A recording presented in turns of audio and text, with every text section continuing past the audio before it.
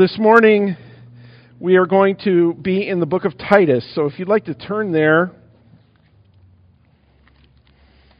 Titus is a short book, and it's kind of awkward, frankly, in the way that it's structured. There's not much of a introduction. It's like, let's go! That's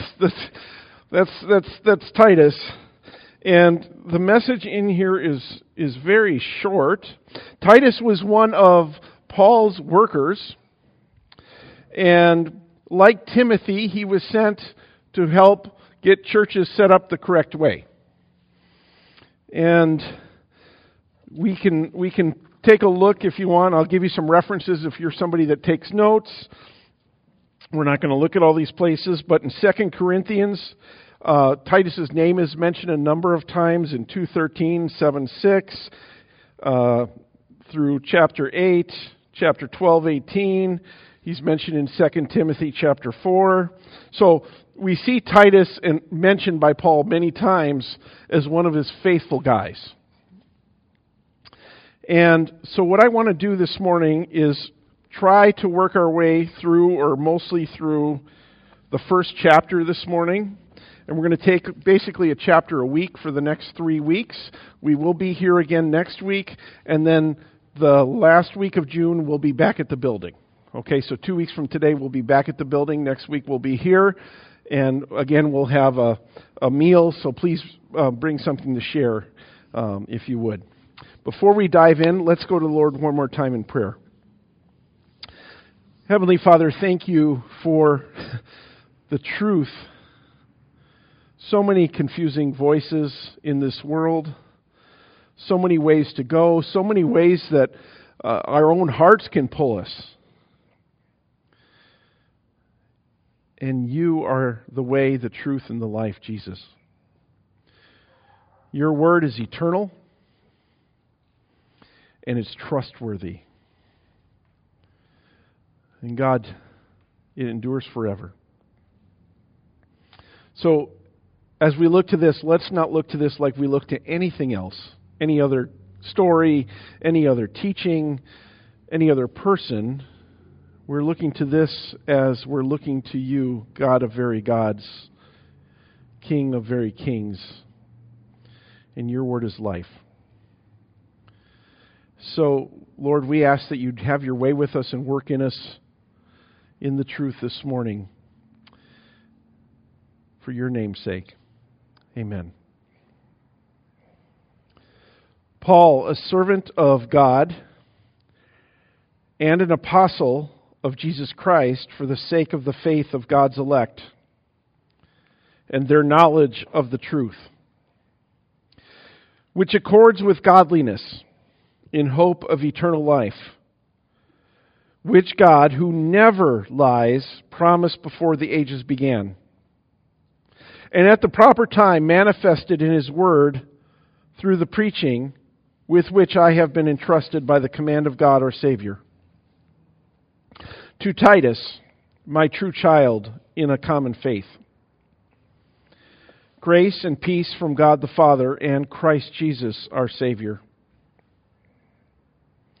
This is why I left you in Crete, so that you might put what remained into order and appoint elders in every town as I directed you. If anyone is above reproach, the husband of one wife, and his children are believers and not open to the charge of debauchery or insubordination, for an overseer as God's steward must be above reproach. He must not be arrogant or quick-tempered or a drunkard or violent or greedy for gain, but hospitable, a lover of good, self-controlled, upright, holy, and disciplined. He must hold firm to the trustworthy word as taught, so that he may be able to give instruction in sound doctrine and also to rebuke those who contradict it. For there are many who are insubordinate, empty talkers and deceivers, especially those of the circumcision party. they must be silenced, since they are upsetting whole families by teaching for shameful gain what they ought not to teach. One of the Cretans, a prophet of their own, said, "Cretans are always liars, evil beasts, lazy gluttons." This testimony is true. Therefore rebuke them sharply, that they may be sound in the faith, not devoting themselves to Jewish myths and the commands of people who turn away from the truth. To the pure, all things are pure. But to the defiled and unbelieving, nothing is pure. But both their minds and their consciences are defiled. They profess to know God, but they deny Him by their works. They are detestable, disobedient, unfit for any good work. There's a lot here. And like I said, it's like ready, go here. There's not a lot of teaching. This is a very practical, okay, this is what I want you to do. This is how I want you to get it done, Titus. Go after it. Just to mention Titus a little bit, we don't know a lot about him. But the one thing we have to know about him is that Paul trusted him. Paul didn't trust anybody to God's work. He trusted the faithful. In fact, he told Timothy that he said, "Entrust these things to faithful men who will be able to teach others." So as somebody at the core of Paul's heart and who is saved by grace here, Titus was trusted by Paul. He must have proved himself to be obedient in every matter. And he was just given this letter as instruction. Okay, here's how I want you to carry this out. There is some good, hopeful theology in the introduction here, right? That we have hope of eternal life, that God never lies, that Paul has been entrusted with the preaching of the Word. It is done by Jesus the Savior.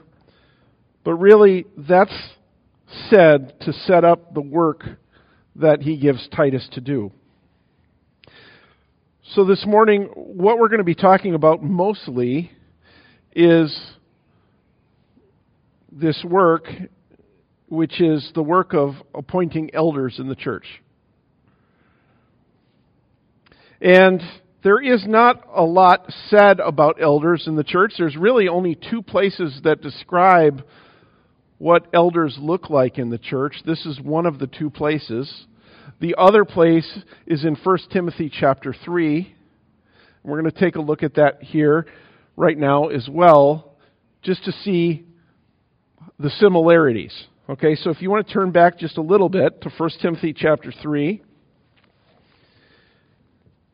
His letter to Timothy is much longer than his letter to Titus, but in Timothy, he does give him instruction about elders as well.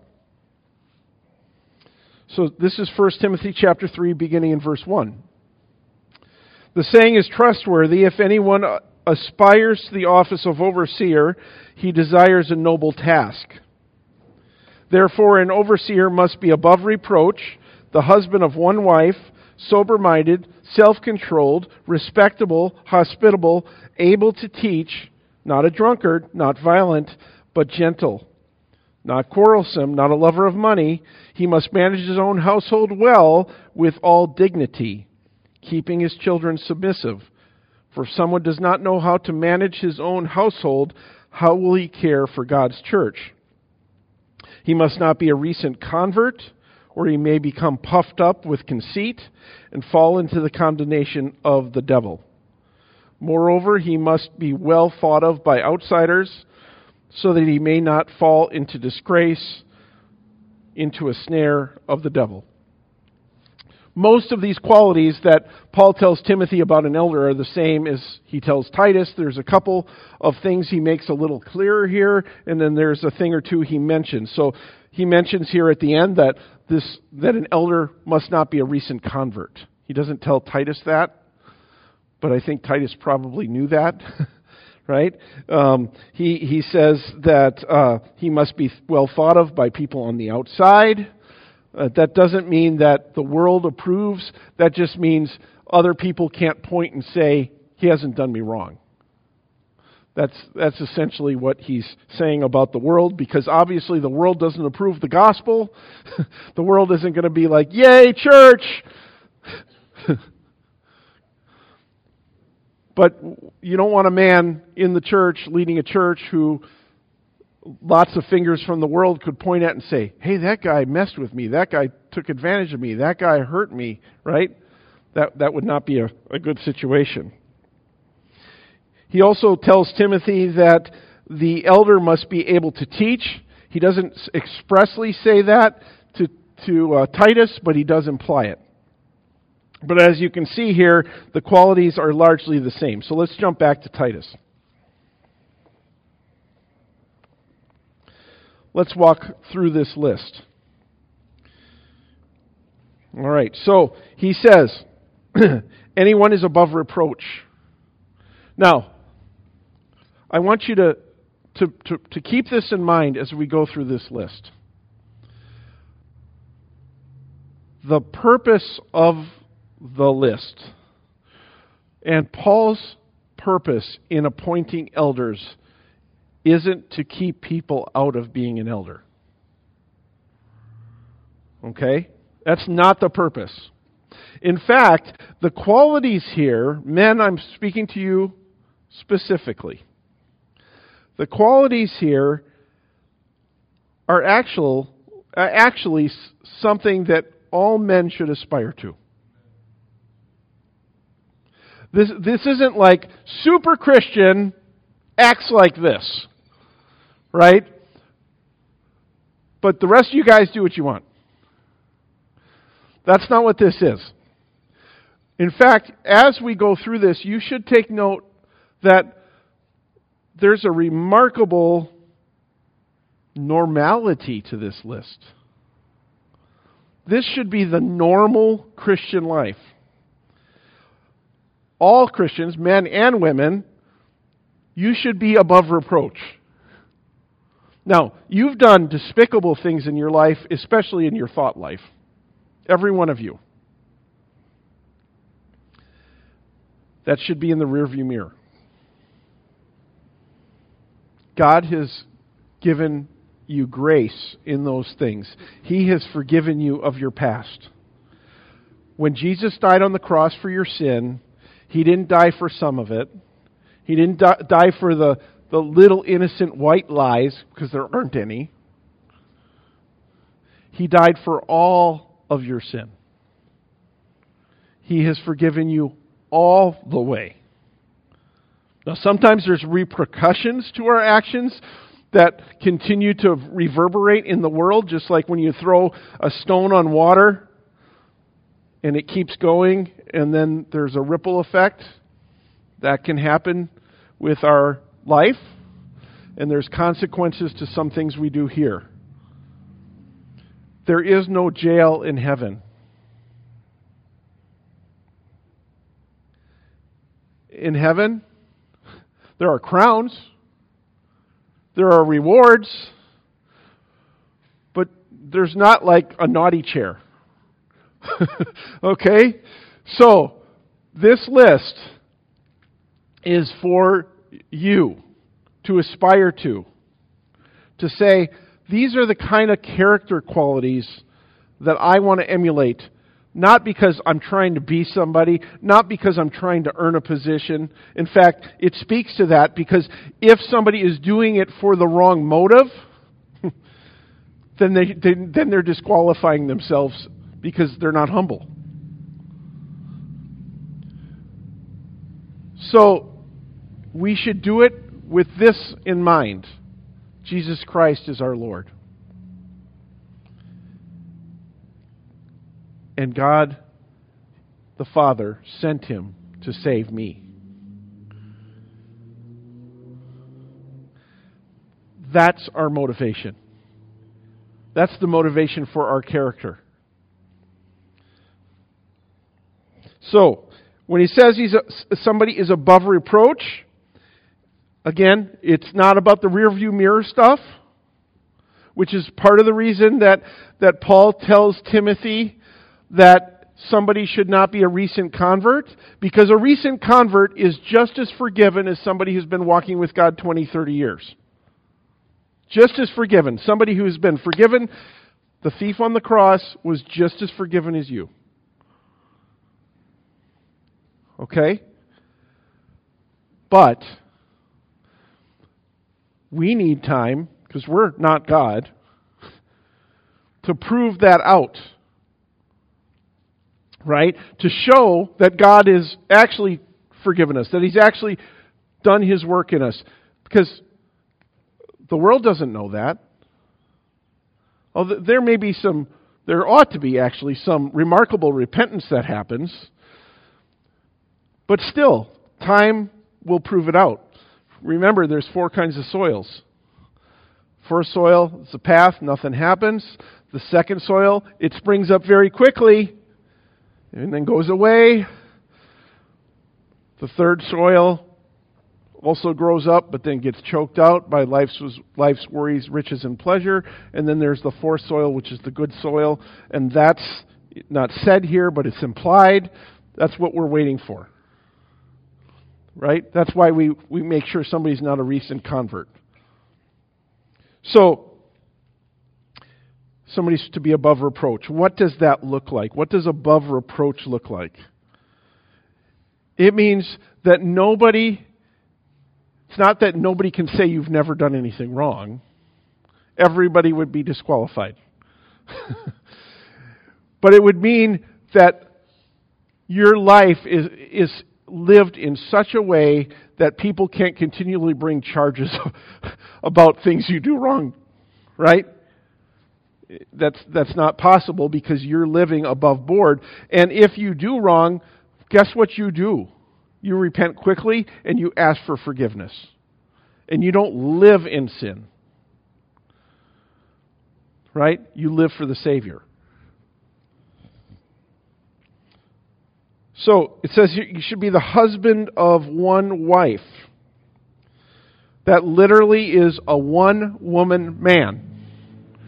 That's what that means. What does a one-woman man mean? Does that mean just because you've married somebody and you've never asked for a divorce, does that make you qualify? No, because there's plenty of men who live a wandering life even though they're married. It doesn't mean that. What it does mean is that your eyes are fixed in one way to that person that you are with. They're not wandering eyes. You're not looking for something different, something better. You're not trying to scheme. And I want to say this as an aside. Now, I know that there are pastors that will disagree with me on this, okay? I know that there are. I don't think that this excludes somebody across the board without exception if you've been divorced. Let me explain.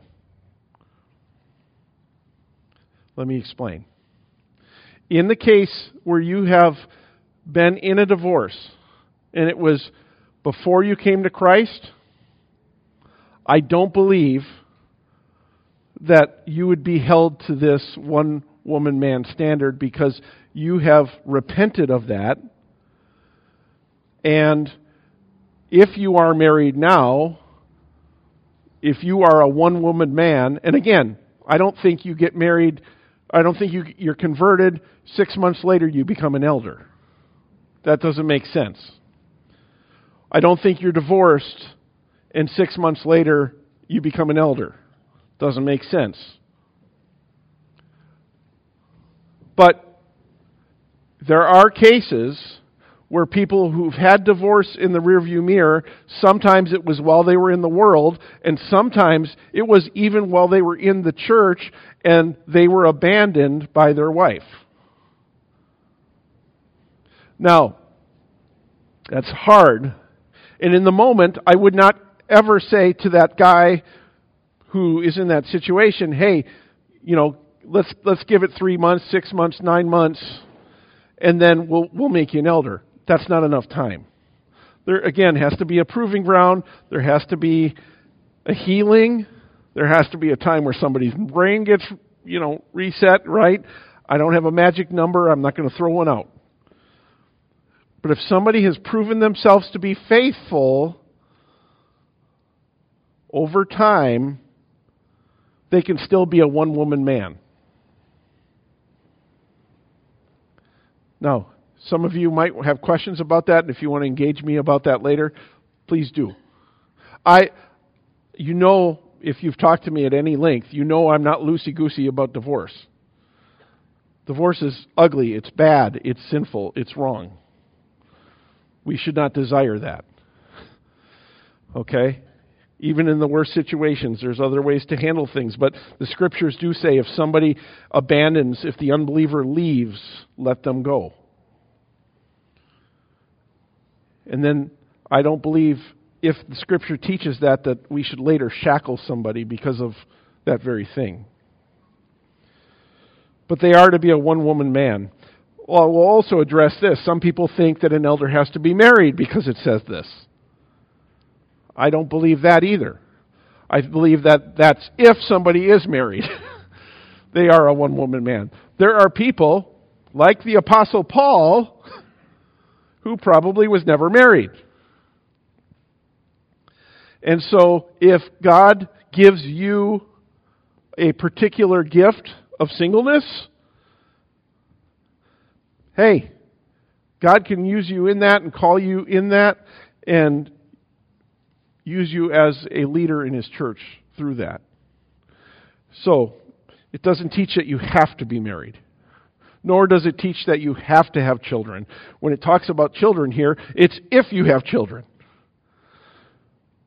Now, if you're married, children are a blessing from the Lord. It's a good thing. We should desire that. We should desire to honor God and fill the earth just as He called Adam and Eve to do so.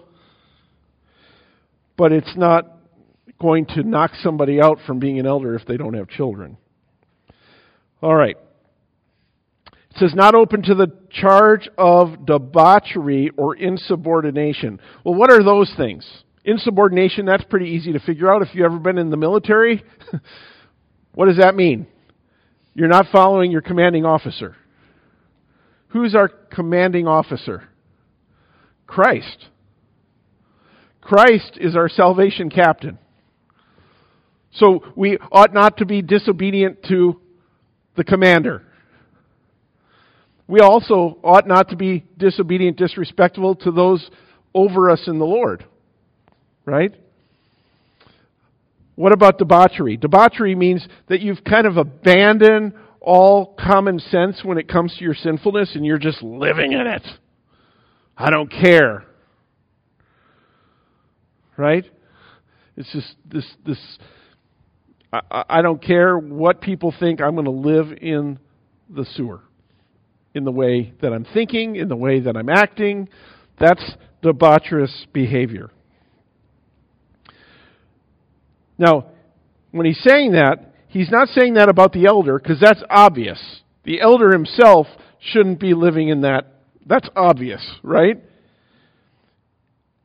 It says his children are believers and not open to the charge of debauchery. If somebody doesn't manage his own household well, he tells Timothy he cannot manage God's household. Doesn't mean your kids have to be completely perfect, but it does mean that your kids obey, that your kids listen, that your kids don't live for the things in this world, that they are honoring God, they're honoring their parents, which means that the parents are teaching them, doesn't it? The home is the proving ground, the training ground for church leadership. The home is the proving ground and training ground for church leadership. So if somebody doesn't lead their home well, hey, we shouldn't put them in charge of something more important.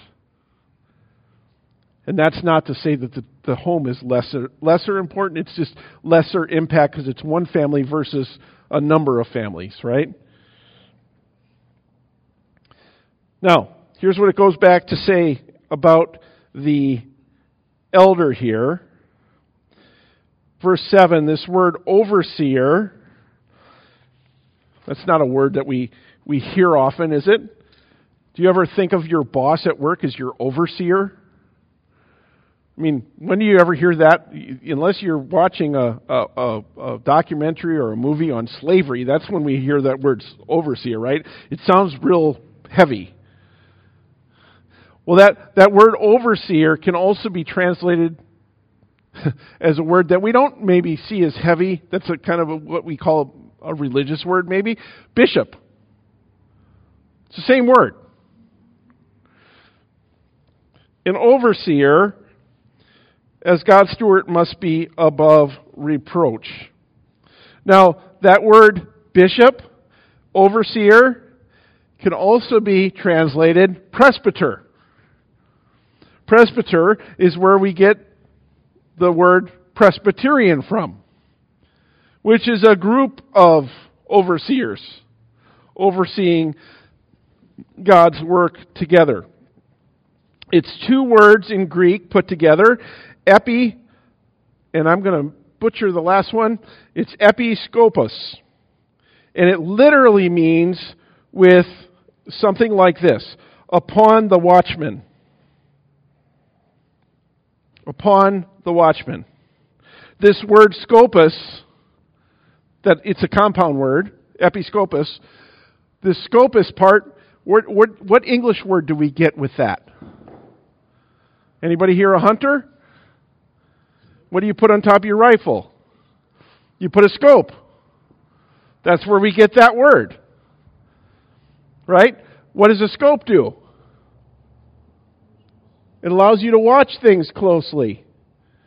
You're able to narrow in. You're able to see. That is part of the work of an overseer, bishop, presbyter, elder. It's not to do that with a critical eye, but it's to do that with an eye to see what is going on, both to the good as well as to needing correction. That's where that word comes from. So God's overseer, God's scope, God's watchman, as God's steward, must be above reproach. He must not be arrogant. He must not be quick-tempered. So he's going through a list here of all the negatives. I don't want him to look like this. I don't want him to walk around going, I'm an elder, so listen to me. Right? God chose me for this. That's ridiculous. All right? Arrogance will kill, because if you're arrogant, you're not able to see your own heart, your own self. And as God calls us to do this, He also calls me to do this. Right? I got to look at me. I got to examine myself. I got to make sure I'm right before God.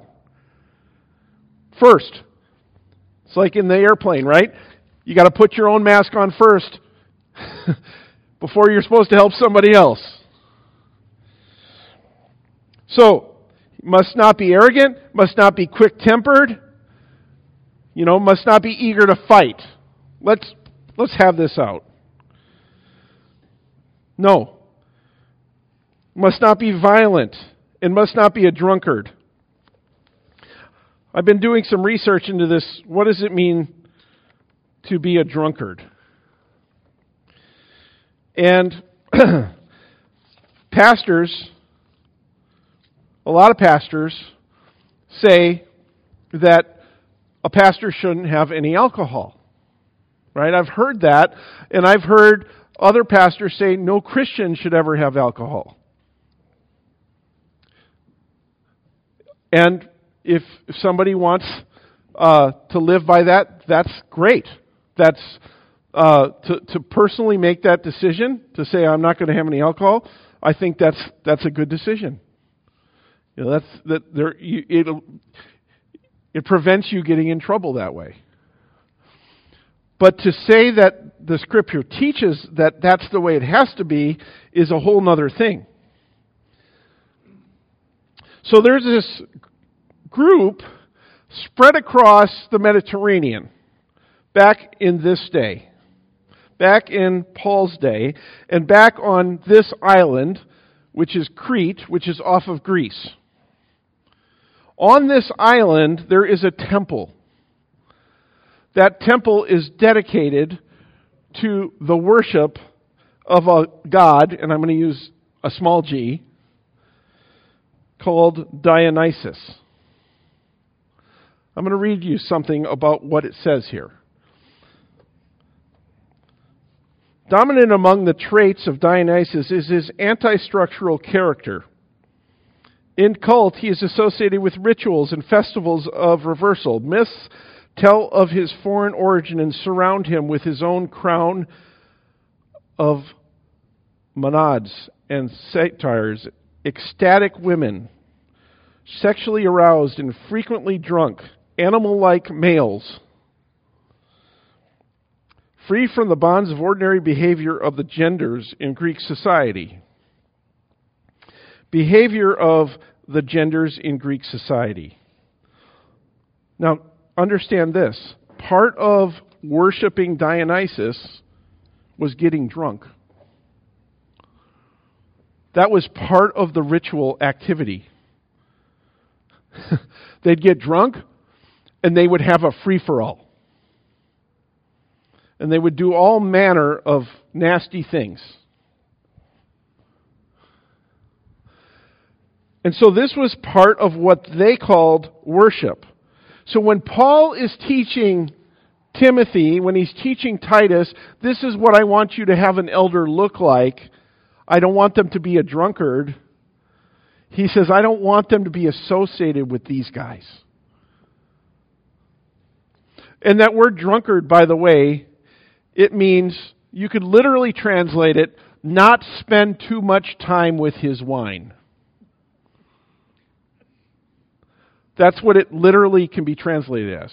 To not spend too much time with his wine.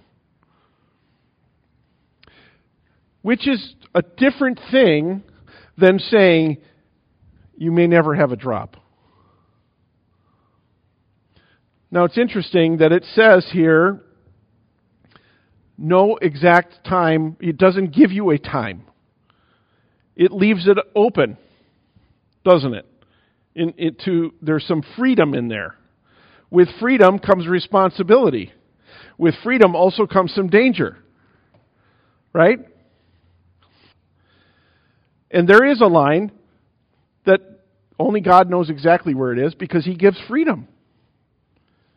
He does give freedom here. He doesn't say you can have one drink or you can have 3 drinks. It doesn't say that. He says, do not have somebody as an elder who spends too much time with the wine. Enough said.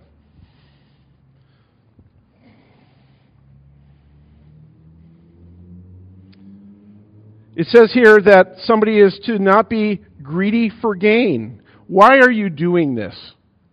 Why do you want to be a shepherd? Is it to be thought of well? Is it to get paid? Is it to be important? Or do you desire a noble task? Do you love God? Do you love God's people? Somebody who doesn't love people, and I don't mean you have to be an extrovert, but you do have to love people. If you don't love people, you should not be a shepherd.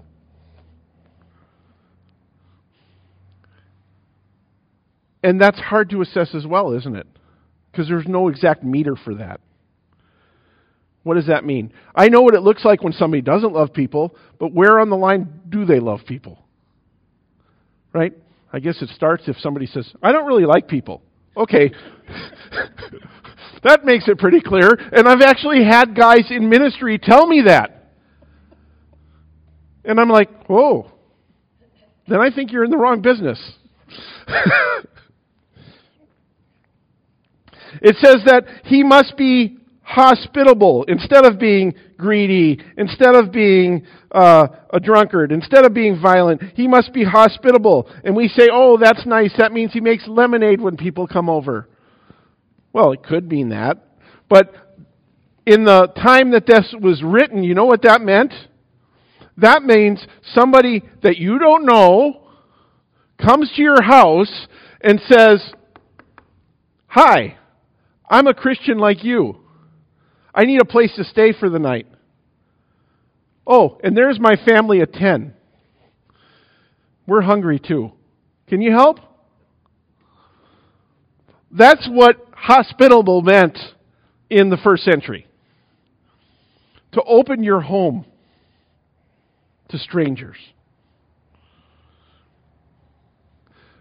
Now, we live in a little bit different society today, but God's heart's the same. We shouldn't be foolish. We shouldn't just, especially if you have children at home, I don't think we should allow just anybody into our house and carte blanche and say, here's a key, have your way with us. Right? However, what's your heart on this? And what should the elder's heart on this be? It should be, hey, I love people enough, I'm going to trust God, and I'm going to do what I can. I'm going to do what I can. It was interesting. I'm going to throw somebody under the bus here, but I don't even remember their name. So, hey. Tina and I were traveling to Virginia a number of years ago for my graduation from seminary. It was my first graduation. And we go to there, and we're at a church on Sunday morning, and afterwards I'm talking to the elders and told them, hey, I just finished my first 2 years. I got my MA. I'm going to go on and finish my MDiv. And they said, oh, that's great. They said, anytime you need a place to stay, just let us know. We can get you hooked up with somebody here. And I said, great, because I'm going to have to come back to take a class sometime. So, sure enough, I kept the guy's phone number. I called him up about 4 months before the class started. And I said, hey, remember me? We met 2 years ago, and you told me that I could stay with you, or you'd get me a place to stay while I'm coming to Lynchburg. I don't know who you are. I said, remember, I told you, like we had a couple, I'm not even going to say the other people's names. There's some people we commonly knew. I said, you remember I was with so-and-so and blah, blah, blah, and no, I don't remember. I said, well, I'm a pastor of a church here in Kansas, and I think we have the same theology, and blah blah blah. And no, I'm sorry, I'm not going to be able to help you out. Okay, I got a hotel room, but it's not all about me. But I'm just saying, I'm like, it's interesting what people will say in a moment, maybe to make themselves look good or feel good, versus what they really follow through with. And guys, if I pass away today and you need to find a different elder to lead the church, find a guy who loves people. Yes, they have to know the truth. Yes, they have to be able to teach. Yes. And then all the no's too, right? But find a guy who loves people. You can't find somebody who fits all the other qualities and say, yeah, he doesn't really care about people, but he fits all the other things. Because he blows it then. He doesn't really fit any of it. Because the shepherding business is about being with sheep. We're all sheep. Amen? Amen. Okay. So, he must hold firm to the trustworthy word as taught. You heard me say this 100 times. I'm going to say it one more. It's not my opinion that matters. This is what matters. If God says something, I don't have the ability to go, I'm going to edit that. Right? This is what matters. And so, yes, somebody has to love people, and yes, they have to be able to hold to the truth. Somebody doesn't hold to the truth, they have no business in God's church as a teacher. That he may be able to give instruction in sound doctrine, and also may be able to rebuke those who contradict it. Now, why does he say all that? All right. Well, I'm going to say the obvious here. He doesn't just pull this out of a hat or out of a vacuum. Yes, elders are important. Yes, elders needed to be set up in Crete. Yes, it hadn't been done yet. But why do you think he rushes into his letter like this? Because there was a problem. There was a problem. And so the reason he says that he must give sound instruction and rebuke those that contradict it is because of the very next things he says. For there are many who are insubordinate, empty talkers, deceivers, especially those of the circumcision party. They must be silenced. So what are they doing? He doesn't exactly spell it out. We don't exactly know what this is about, but let me help us think through this for just a minute. Okay, so I'm going to have you turn with me to a couple places. Turn to 1 Timothy chapter 1.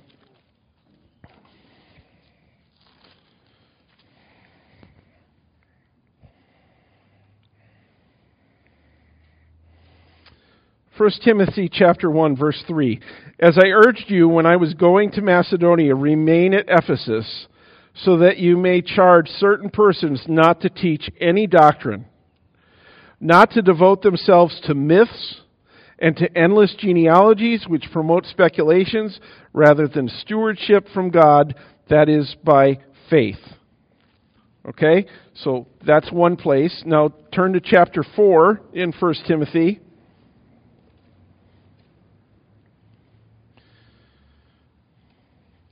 Verse 6, if you put these things before the brothers, you will be a good servant of Christ Jesus, being trained in the words of the faith and of the good doctrine that you have followed. Have nothing to do with irreverent, silly myths. Rather, train yourselves for godliness, for while bodily training is of some value, godliness is of value in every way.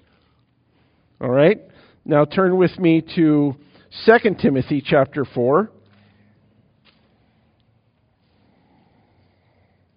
These are all just different warnings that Paul's giving.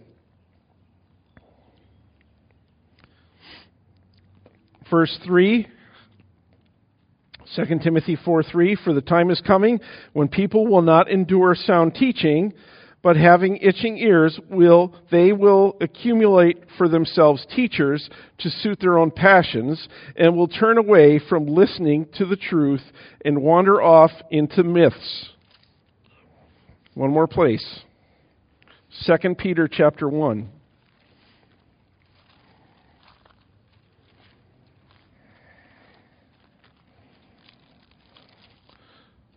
Second Peter chapter 1 is more general. Verse 16, for we did not follow cleverly devised myths when we made known to you the power and coming of our Lord Jesus Christ, but we were eyewitnesses of His majesty. I want to turn to one more place now. Galatians chapter 4.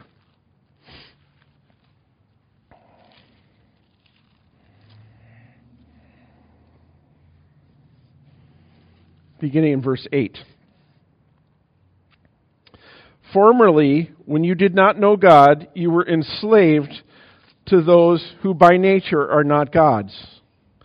But now that you have come to know God, or rather to be known by God, how can you turn back again to the weak and worthless elementary principles of the world, whose slaves you want to be once more?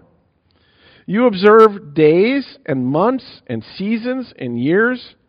I am afraid I may have labored over you in vain.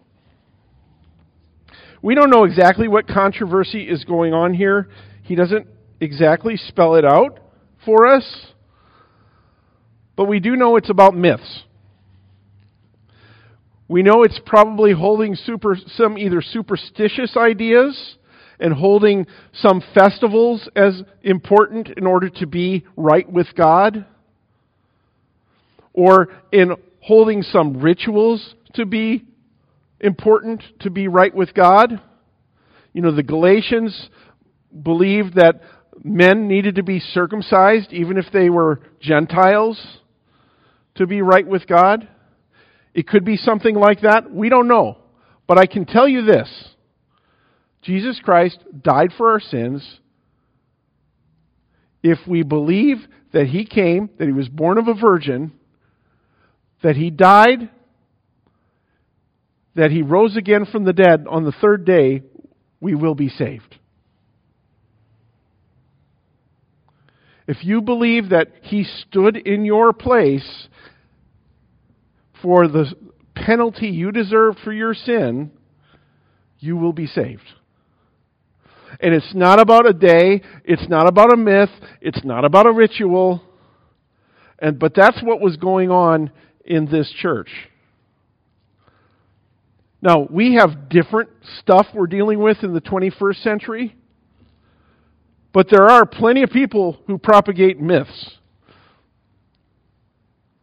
The whole, I'm being a little bit out there to say this, but I'm going to say TBN is created on it. It's propagated on, you got to have this extra thing. You got to do this. There's the health, wealth, and prosperity gospel stuff. Can be an add-on to your faith. Throw it away. We need to stick to the Word of God. And so that's what Paul's central message here in Titus chapter 1 is. We need elders in place, but we don't have them just to have a role, to have a title. I know that there's places, there's churches that teach there's two kinds of elders.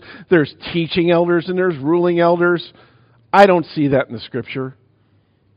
I do see that in practicality, all guys are gifted differently, and some guys are better at teaching than others. Some guys are more equipped for wisdom than others. Those kind of things, and that's practical reality. But all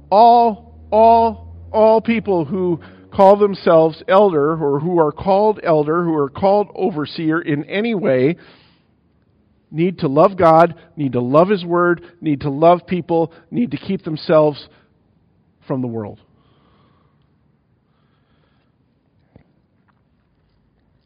He tells Titus to have these elders make sure they do their job so that these false teachers, these people that are going around and ruining families, so they would be rebuked, so that sound faith may remain.